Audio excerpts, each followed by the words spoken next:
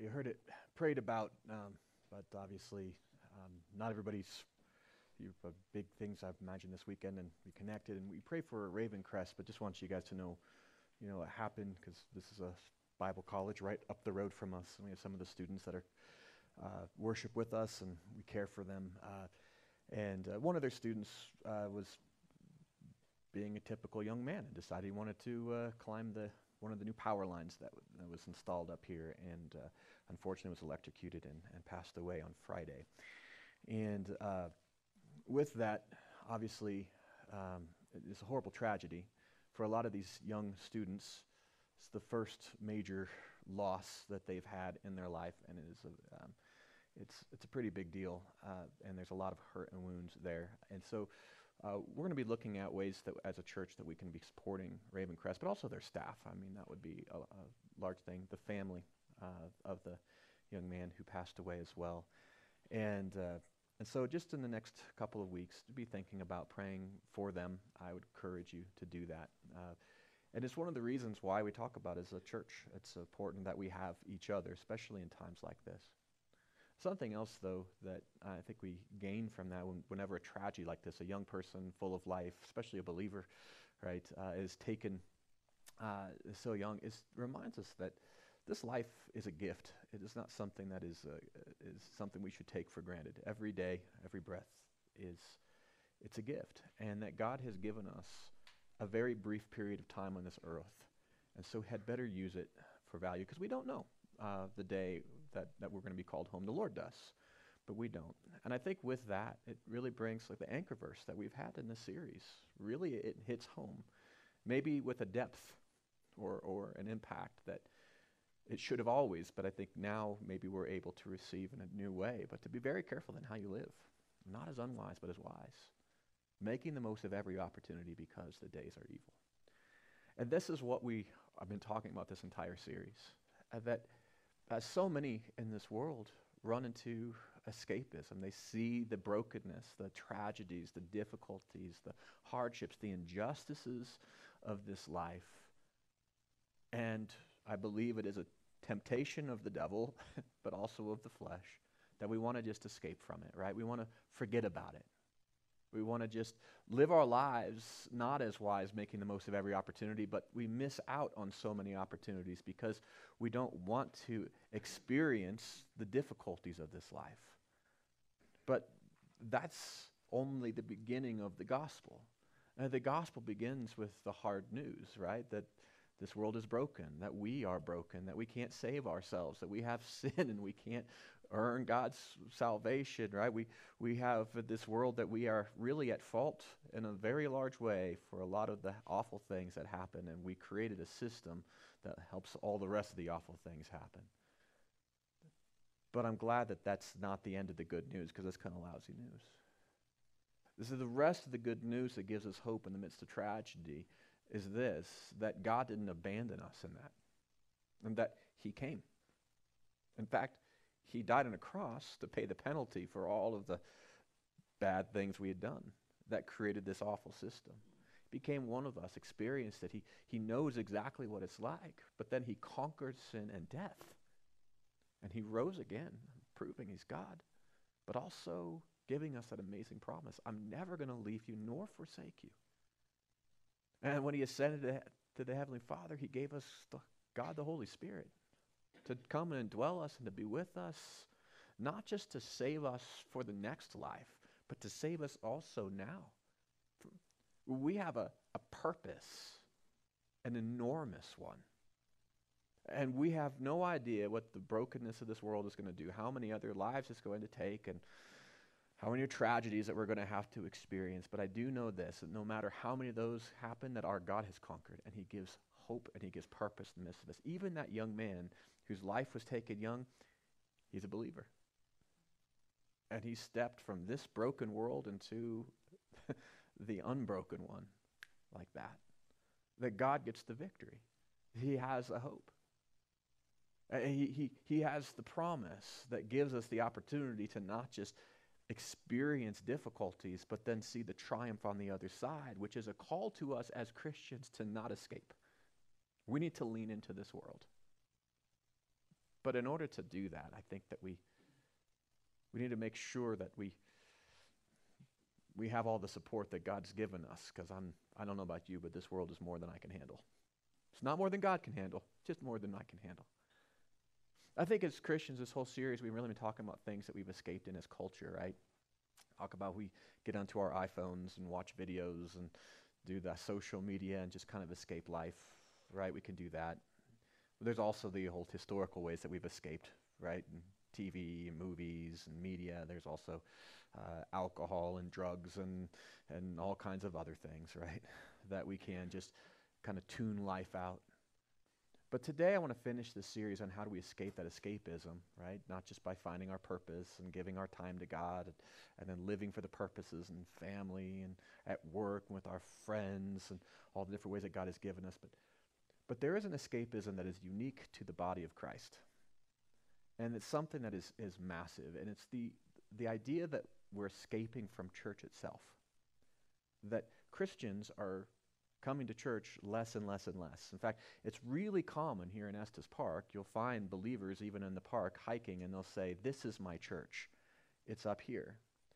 And that is such a lie, and it's so damaging for them, and it's damaging for the body of Christ, and it's damaging for the world itself, that the enemy has sold them a lie, which is robbing them and all of us.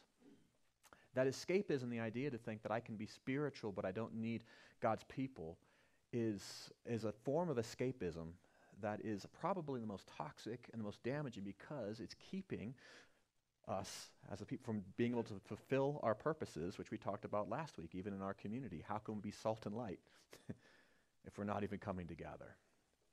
I think we look at that even in America this last couple years, we've gone from in the 2000, just not very long ago, remember Y2K, year 2000, 70% of Americans were part of a church.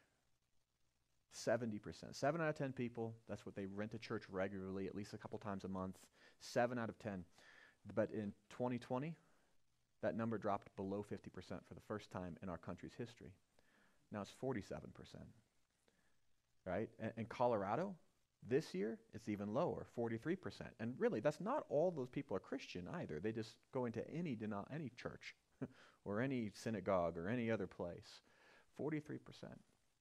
We live in a culture that has escaped from church, escaped from religion. People are like, "I hate organized religion." I said, "You should try disorganized religion. That's worse."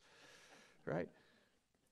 But that we recognize that Christians, only 30% of Christians in our culture meet and attend church regularly. 3 out of 10 Christians, not Americans. 3 out of 10, that means 7 out of 10 Christians aren't even coming and congregating, being part of a church. And we wonder why the church isn't effective at reaching our culture. And we wonder why we're not able to, why do we want to escape church so bad? Well, the reasons that are often given is that the church that I was at was toxic. It wasn't a healthy place.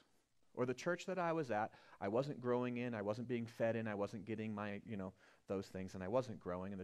Or the church that I was going to, people were hostile and they didn't like each other. It wasn't a loving place. And that tells me that the churches that they had been going to really weren't fulfilling the purpose that God had given the church at all.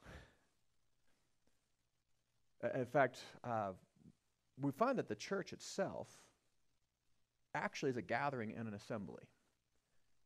And really by its very name, that's what it means. So think about it. Like last night I made dinner because I like to eat. Clearly, I'm well fed. And if I'm going to make a recipe, if I'm going to make something, the first thing I do is I gather my ingredients. You ever seen a cooking show? That's like me.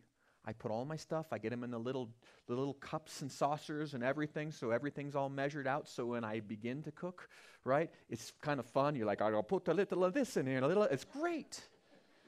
But I can't do that if the stuff isn't gathered, right? If my onions are still in the refrigerator and they haven't been minced perfectly, I can't add the onyns. Right? I got to gather my ingredients first so I can make what I want to make. And yet the church is a gathering. There were to be the body of Christ, that we have this thing, but God calls us to gather. In fact, there is a word that was used for that in the Old Testament. They called it synagogue. That's the heart of the synagogue, was the gathering, that the community would gather together. It was, when we went to Israel, it was amazing to see that the synagogues were really community centers. It was a place for the community to come together. That's what it is. And if we don't gather, we're missing out on something huge. But the whole body is missing on something huge. We have to get together. But the church isn't just a gathering. I thought this was really profound when I was doing my study over this. You know that with synagogue, and that's really where the church began, because Jesus is Jewish, right? And he died, rose again, first to the Jew, then to the Gentile, right? And the gospel was presented throughout all of the area of which is now the Mediterranean, right? And how did Paul and where did they go? They went first to the synagogues, right? They went first to the Jews, and then they got some Gentiles who came in as well. But first they had synagogue, right? They had their gathering, and they met on Saturdays on the Sabbath, right? They would meet on that. And then the church began to gather, and the church was called by a different name in the New Testament. It's interesting to me that it was never a replacement. It didn't exchange. It's like we were grafted in, but didn't replace the synagogue. It's an amazing thing that instead of meeting on Saturday as to replace, the church, which is called ecclesia, met on Sunday. We get a bonus day off. That's one of the first great things that the church brought to the world. And so for the Jewish believers, they'd be able to go and gather. They could continue to have community. And then also have community on Sunday as we worship Jesus on the day that he rose from the dead, the very first day of the week. What an amazing, beautiful thing.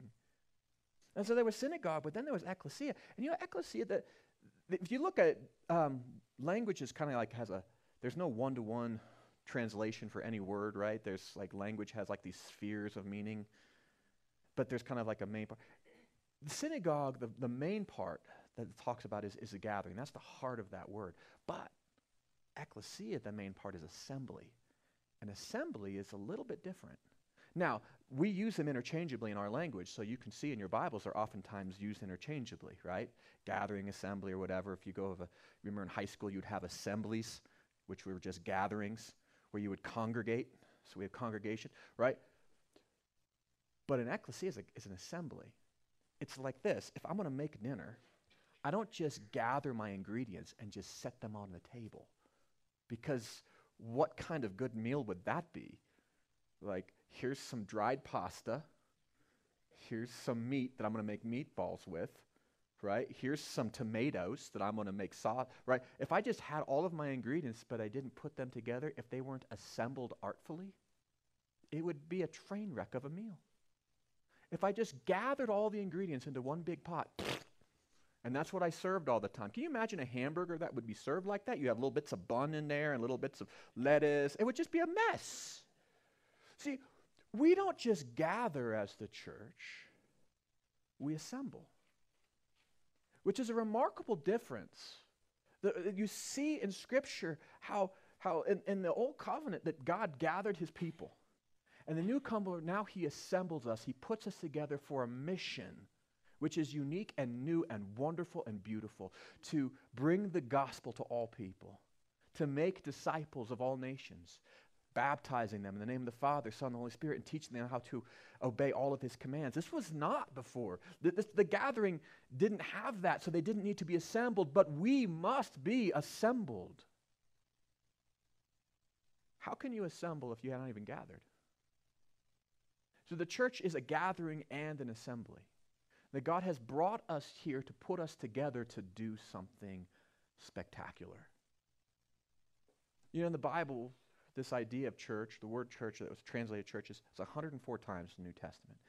And 98 of those times, it's not talking about the universal church, the church that is, you know, that we're all part of the saints from forever ago and those who live in Africa. We're all part of the same church. We're part of the same gathering and assembly. We're the body of Christ, that general universal church. Yeah, well, a very few times in the Bible doesn't even talk about that. It's a truth, but 90 out of 104 times, when it talks about church, it's talking about an actual local assembly, a body of Christ. Why? Because yes, as a Christian, I exist in the universal body of Christ, which is why I can go into nature and I can still commune with God, yes. But Scripture commands me very much that I need to be part of an assembly, part of a local body where I can do the work of Christ together with them. Don't just take my word for it. Take God's word for it. Let's go to Ephesians chapter 4. If you have your Bibles, go there. Now this, in Ephesians 4, if you're good at counting, you're going to recognize that Ephesians 4 comes before Ephesians 5, which is where our anchor verse is. Right? So before we can live wisely, before we can make the most of every opportunity, because the days are evil, this precedes that, leads up to how we do this.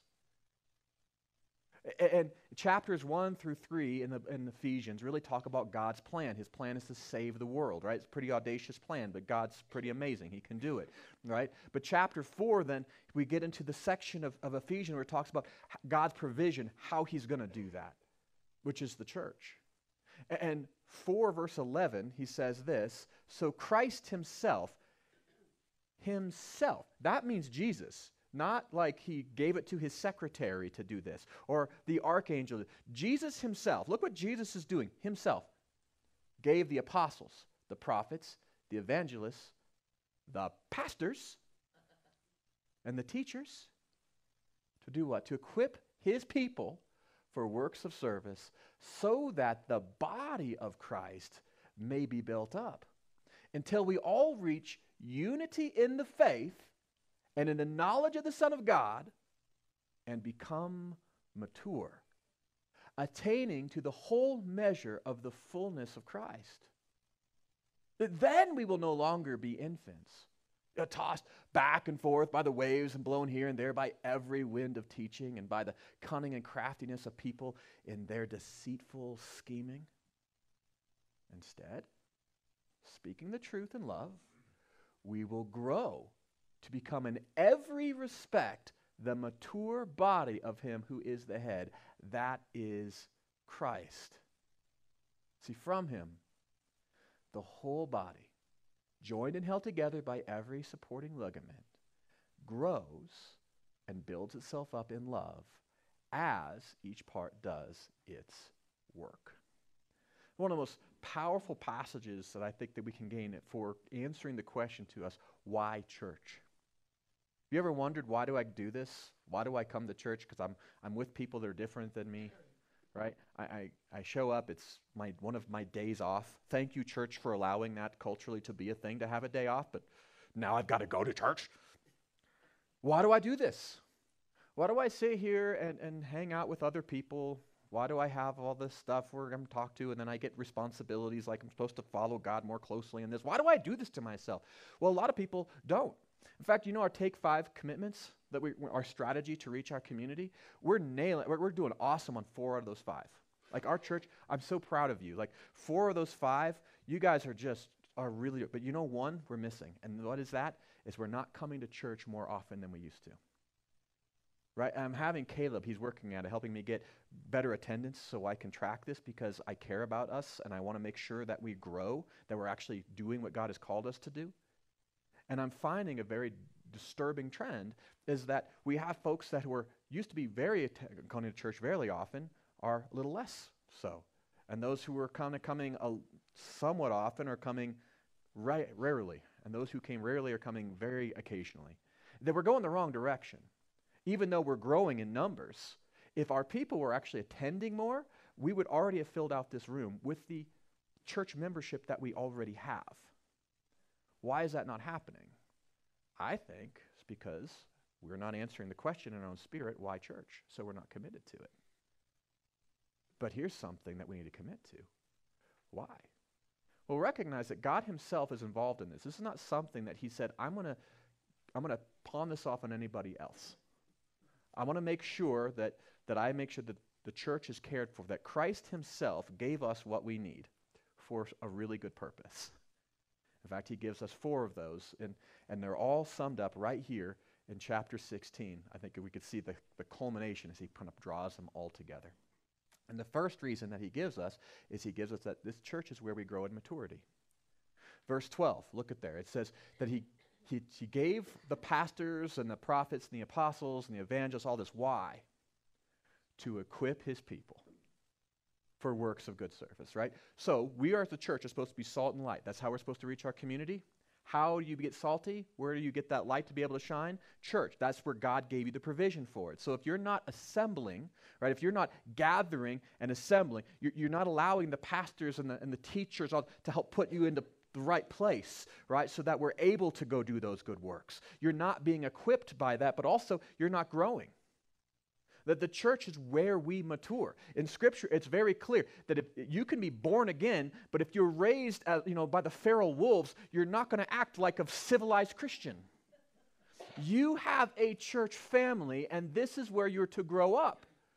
Right? You weren't born and then thrown into the gutter or off into the woods. You were given a church family of brothers and sisters of faith. You have pastors and elders whose very job, by God, hand-selected by Him, to say, we exist to serve you so that you can be equipped, so that you can grow, so that you may be built up, that you may mature. And if you think that you can mature as a Christian outside of the fellowship of the church, you're going contradiction to the way that God designed things to operate. And maybe the devil will allow that to happen to one or two Christians, so we, in our idea of saying, well, what about this one person that matured outside of a church? That proves it can be possible. The exception only proves the rule. We should be able to point at all of those, 7 out of 10 Christians who are not attending a church. Is the culture growing? Is the light shining brighter? They are spoiling their faith in immaturity. And the world is darker, and the gospel is more prevalent. It is not helpful. You are to be mature. In verse 15, it also talks about the purpose of this, that we're going to be mature. In fact, the maturity that we're going to have is going to lead us to actually look like Jesus, the one whom we represent. That happens here, where you have pastors and teachers and evangelists, where God has set up for your maturity. That's why it says in verse 14, if we do this, then you will no longer be infants. What are infants? Immature. That's why they're infants. And it's great when you were born again that you were an infant. And you know what infants do? They think about themselves all the time. They just consume and make messes. Right? And they also annoy. Right? Whenever they don't like something, like, I don't know how to help me. Right? That's all they do. And you know what baby Christians do? They consume and make messes and sometimes annoy. But they're cute. And we love them. But it's not cute if you're 30 years old and you're just consuming and making messes and annoying people all the time. At some point, we got to grow up. At some point, that's the desire of God, is that we are to grow healthy. We're not supposed to be infants forever. And well, physically, luckily, He gave us this biological thing that allows our bodies to grow up. But have you ever met somebody who's old but immature? It's just sad. How many Christians are born again and then stay perpetual infants? Consume, consume, consume. This Bible study, this teaching, this spiritual thing. And then they just make messes everywhere. They never grow up, and they just annoy people. In fact, a lot of times that unbelievers don't want to come to the church because they look at that and they're like, have you ever walked into like a messy nursery where all the kids are just screaming and all that, and you thought, well, this is where I want to hang out? No. Right? Well, if unbelievers are coming to the church and it's full of a bunch of babies, just a bunch of baby Christians that just didn't ever grow up, are they going to want to be there? No. If you are in a healthy church, if you're in a church that God He's provided for us, but a church that doesn't just gather, but a church that helps you assemble, that puts you to help you grow into the things that God has called you to do, you're going to grow up. You and us together will become mature. We're going to become effective. We're going to become something that is enjoyable to be around, something that's actually a threat to the devil. We'll no longer be infants. We're not going to be tossed here and there by culture and by people and all that other stuff. We'll be well-grounded. So maturity is a good thing. It gives us stability. It gives us wisdom. It gives us strength. It gives us character. Maturity gives us ability to do great things which God prepared for us in advance. And the church is where we grow up. But it's not just where we grow up. We find that it's also where the church we grow in numbers. It's where we grow out. If you have a person that says, I don't need to be part of a church, who are they going to evangelize somebody into? Let's just say they're a great evangelist. They're out there, but they don't have a church family, and they talk to somebody about Jesus, and that person becomes a Christian. Now they're an infant Christian. Now what? How are they going to grow?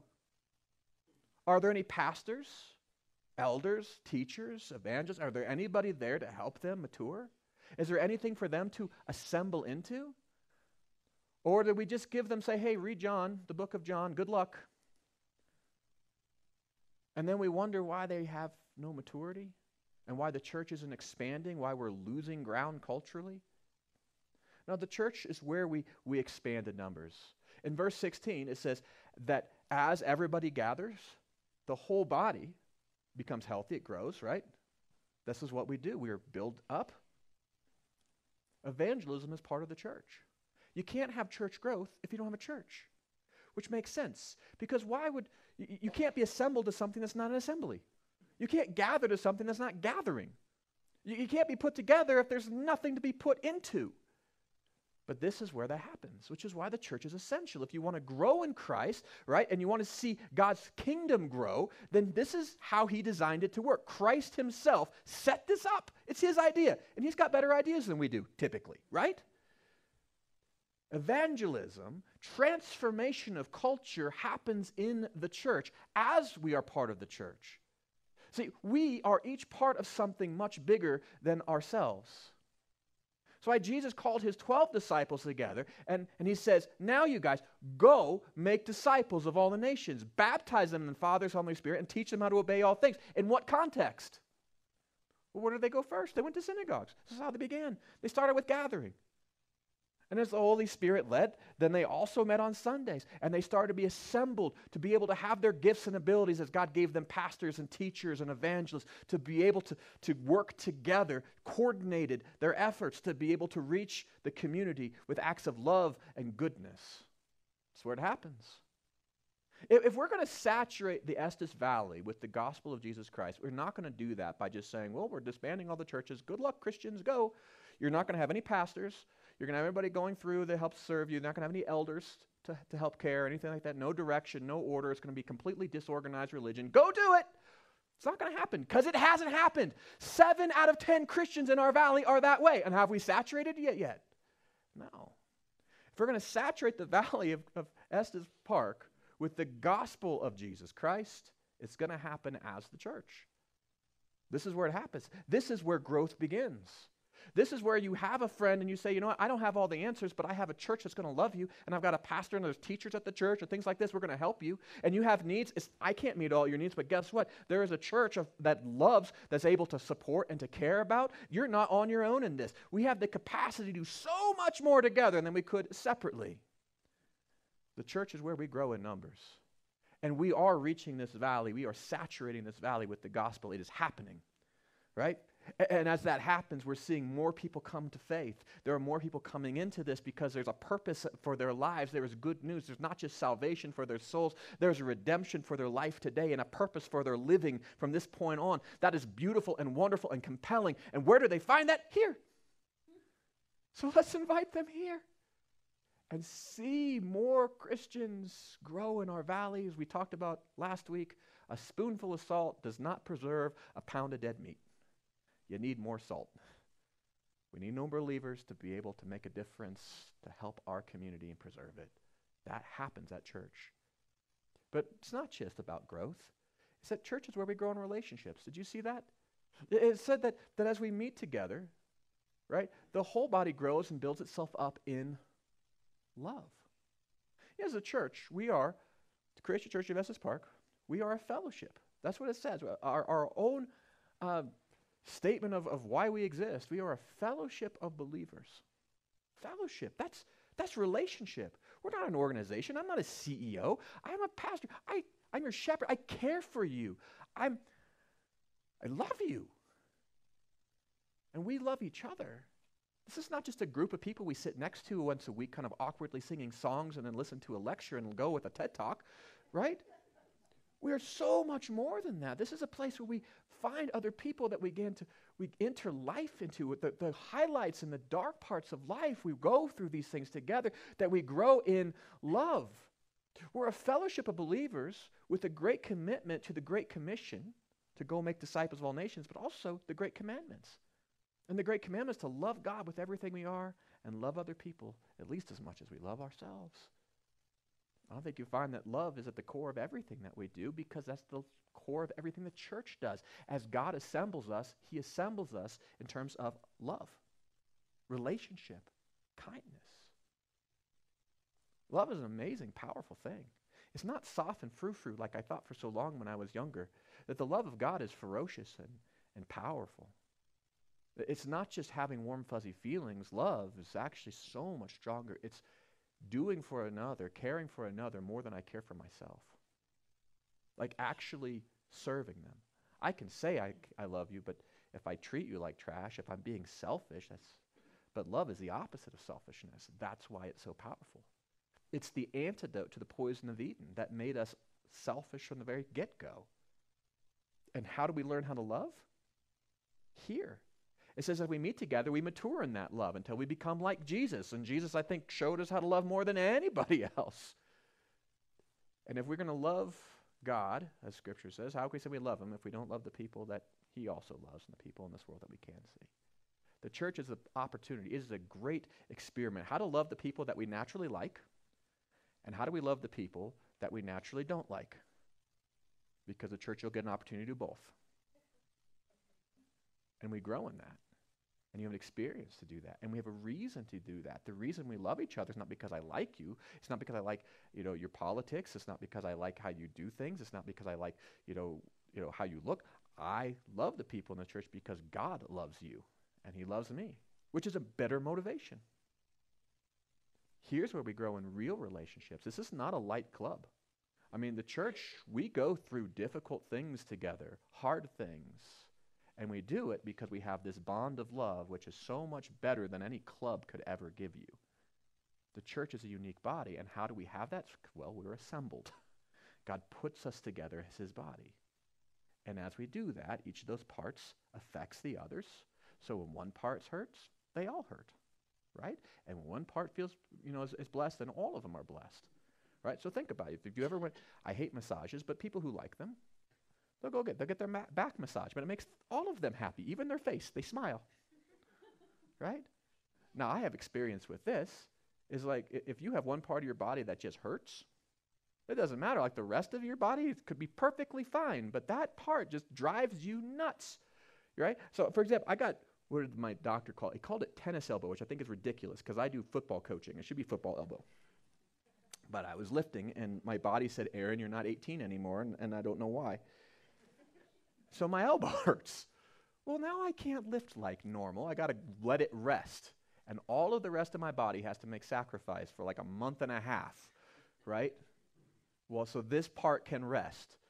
But guess what? I'm willing to make the sacrifice, all the rest, because this is important. It's the same thing here. There are times that you're going to be going through hardships, and there will be people in this body who sacrifice for you and care for you and are patient with you for your good. Now, if you're on your own, that doesn't happen. And that's one of the reasons then we become so lonely and isolated, and God has something better for us. One of the last things we find is in there is that it's where we grow in purpose. You see that it says there that all of this happens, that we have this maturity, right, that we gain, that we see this church growth, which we can experience, which I think is wonderful, that we have these relationships which draw us in and give us meaning in life and encouragement and all of that. But it all happens, it says, as each part does its work. Now, you are a part of the body of Christ. God made you. That's why it's not just a gathering. It's an assembly. Like I bought my son a Lego kit for Christmas a couple years ago, and we gathered all the pieces because we opened up the little plastic packages and put all the pieces out there. And then what do?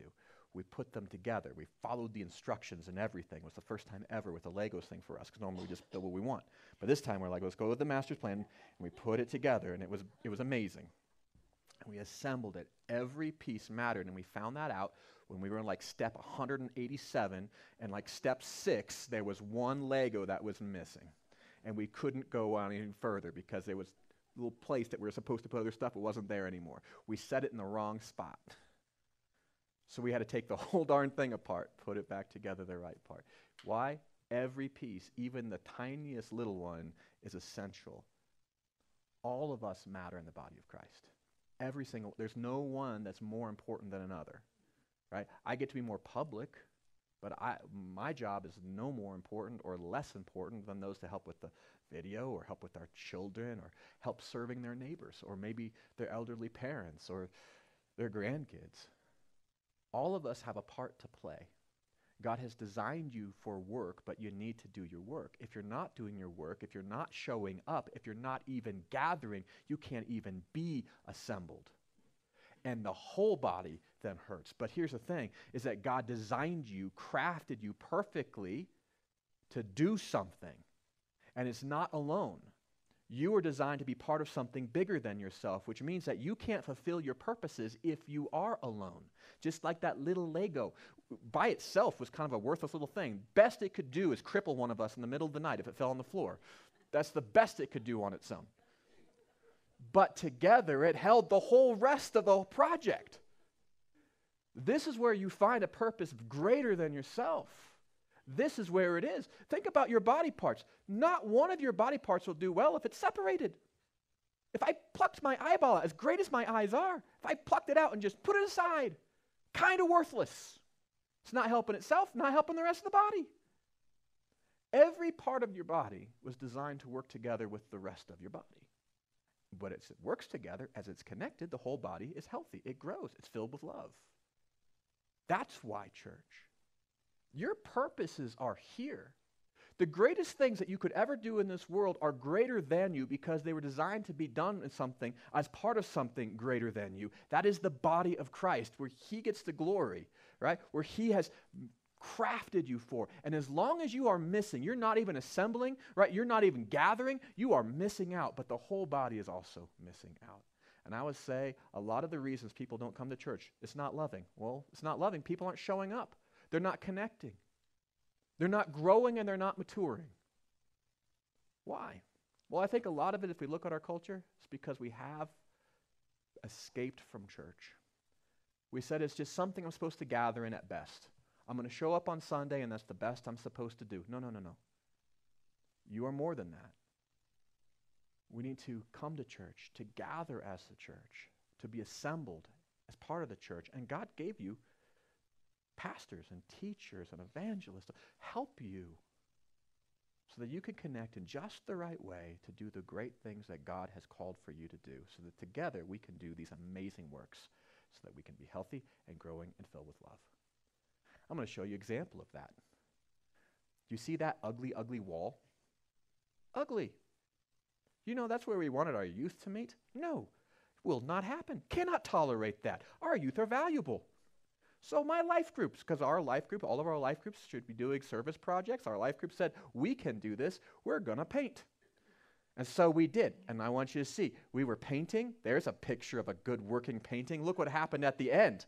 Look how beautiful and black that wall is. I don't know why youth want a black wall, but they're going to have a nice, beautiful, it's a beautiful, pristine black wall right on the other side of that one. You know, youth in a group, we were able to come together and serve. And I hate painting, but I enjoyed this. Why? It's part of the body. From little things to bigger things. How about that deck project that we went to?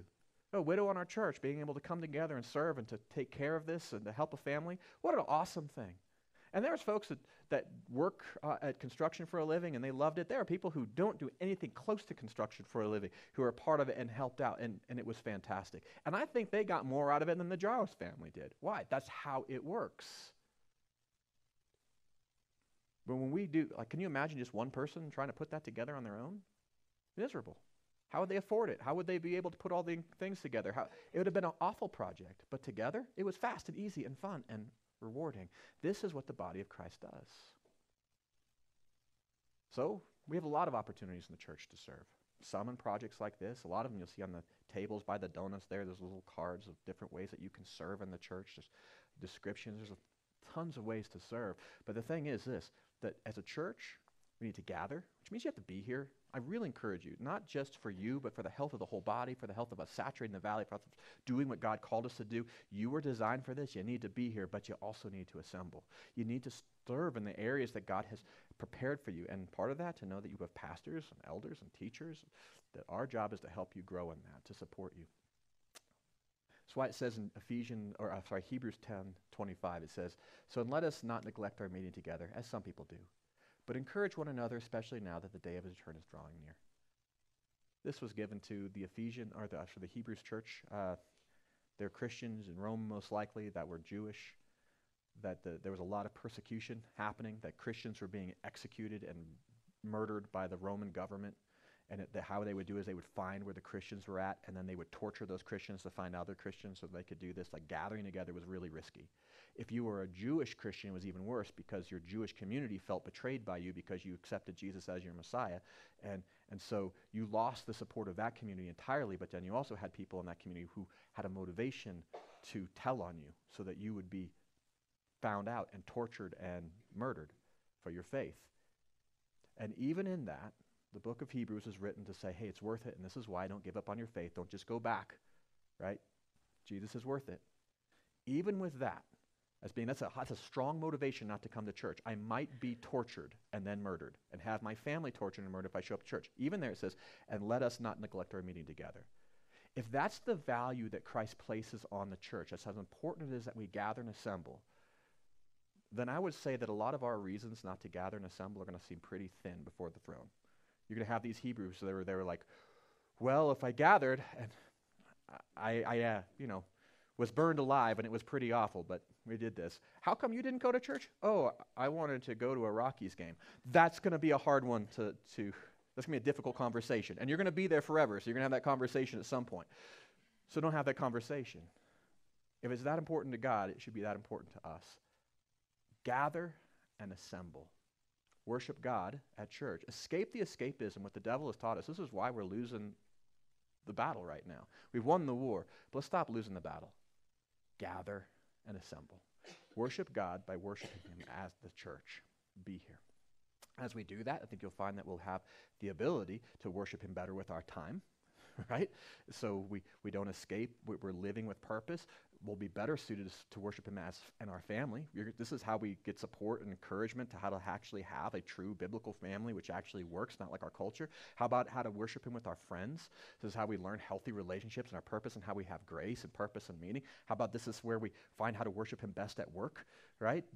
We have that motivation and encouragement on our community. This is how we serve him together as the body of Christ.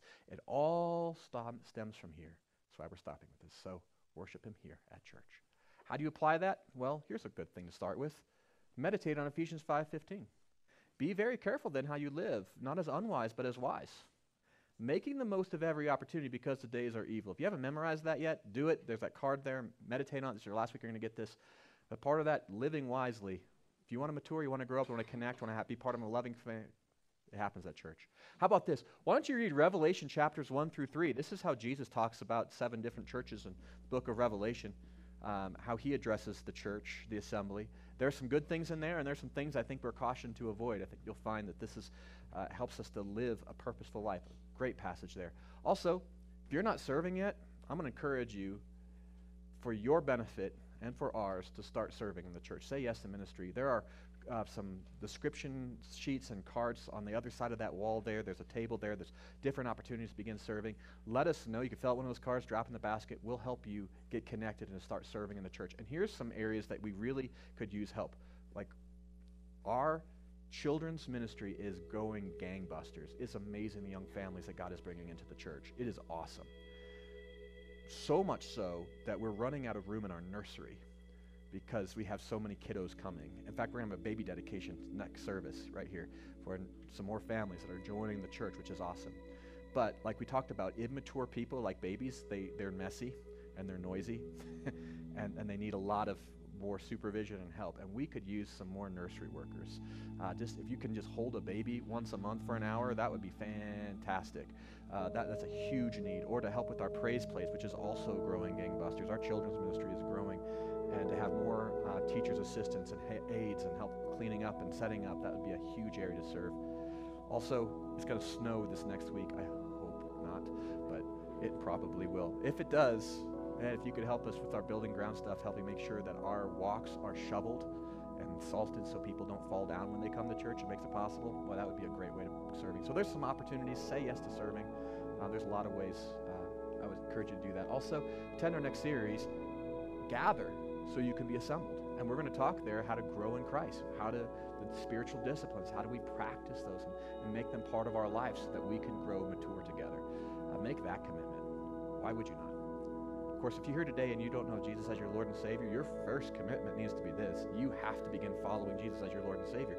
The Christian Church of Estes Park is a fellowship of believers. If you want to be part of this, you want to have the encouragement, all the benefits of church, you need to be part of the church. And how do you become part of the church? You are saved by God's grace through your faith in Christ Jesus as your Lord and Savior. If you need to make that step of giving your life to Christ, being born again, being saved, this is what I want you to do. You can mark that on your connection card, but also I'm going to walk right out those, I'll stand right in the foyer. Come see me after the service, right?